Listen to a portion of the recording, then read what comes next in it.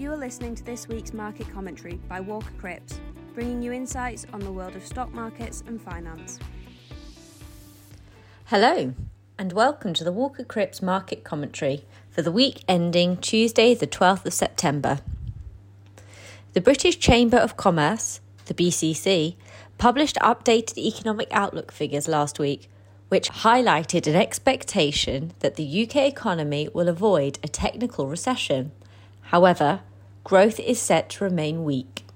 Figures state that the UK is expected to have a growth rate of 0.4% for the whole of 2023, dropping to 0.3% in 2024 and rising to 0.7% in 2025. The BCC also revised inflation figures upwards for 2024 to 3% against a previous forecast of 1.5%. This shows that the BCC expects inflation to remain higher for longer, largely as a result of a resilient labour market. The report suggests that although the UK economy will avoid a recession, it will likely feel like one for a lot of households and businesses due to the low growth levels in the economy. Markets are currently pricing in a peak interest rate of 5.75%, which has reinforced expectations that the Bank of England, the BOE, is close to the end of its tightening cycle. Monetary tightening has a delayed impact on markets, and therefore figures have only recently started showing signs that the aggressive tightening by the BOE is starting to have an impact. For example, Wilko, the family-owned UK retailer, recently announced that it has collapsed into administration as a result of the difficult economic environment. The Centre for Economics and Business Research also published research last week, stating that Britain is likely to witness 7,000 business insolvencies per quarter in 2024, as high interest rates will continue to put financial pressures on companies. This is based on the expectation that the BOE will be required to keep rates higher for longer in order to keep inflation nearer to its 2% target.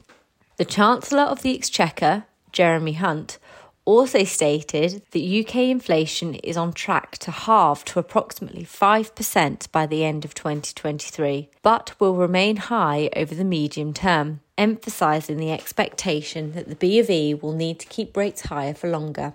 In terms of the financial markets, UK investors accelerated their sell-off in equities and also sold bonds in August, according to data published by Calastone, the largest global funds network. August experienced approximately £1 billion of outflows in equities, which was the highest level since September 2022, and the seventh worst month on Calastone's 9 years of records. Equity funds focused on the UK experienced the hardest hit, with redemptions of £811 million, the highest since February. The report also stated that August was the 27th consecutive month in which investors have withdrawn capital from UK-centric equity funds. Fixed income funds also experienced outflows for the first time since June 2022, as investors instead favoured money market funds, which experienced near-record inflows. That concludes the market news. Now we'll move on to the stock focus section.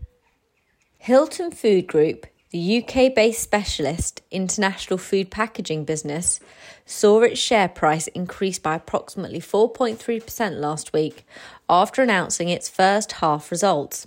The company announced revenues of approximately £2.1 billion, which was 5% higher than the previous year. Alongside adjusted earnings before interest, taxes, depreciation and amortisation, EBITDA increasing to £67.5 million from £66.6 million a year ago. These figures largely met analyst expectations, but it was also noted that the company has delivered a robust operational performance in a challenging market, which led to more positive sentiment. Gamma Communication, who provide business-to-business, B2B, communication in the UK and mainland Europe, saw a surge in its share price of approximately 7.9% last week after announcing its first half results. The company reported a revenue increase of 9% to £256.2 million from £234.7 million a year ago, as well as adjusted profit before tax increasing 12% to £48.3 million and adjusted EBITDA increasing 9% to £56.5 million.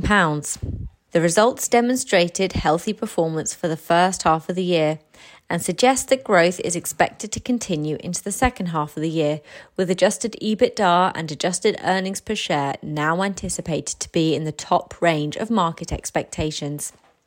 Last week, Ashtead Group, a UK-based international equipment rental company, announced its first quarter results, which beat expectations as revenue was reported at $2.7 billion, against a consensus estimate of $2.58 billion, alongside EBITDA of $1.23 billion, against a consensus estimate of $1.19 billion.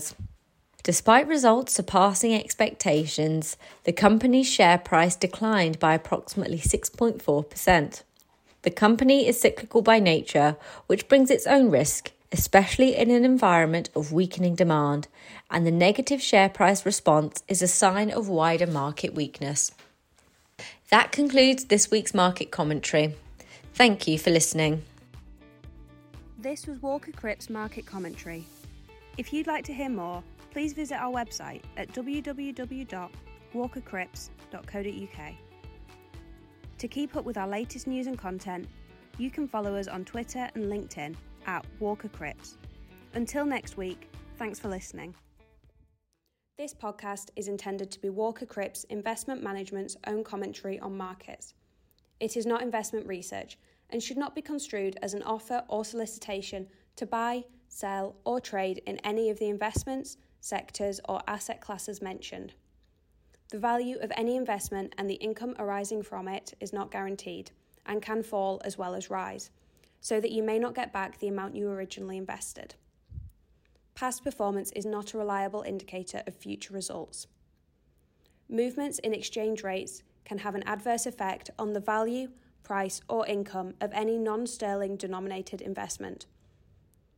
Nothing in this podcast constitutes advice to undertake a transaction, and if you require professional advice, you should contact your financial advisor or your usual contact at Walker Crips. Walker Crips Investment Management Limited is authorised and regulated by the Financial Conduct Authority and is a member of the London Stock Exchange.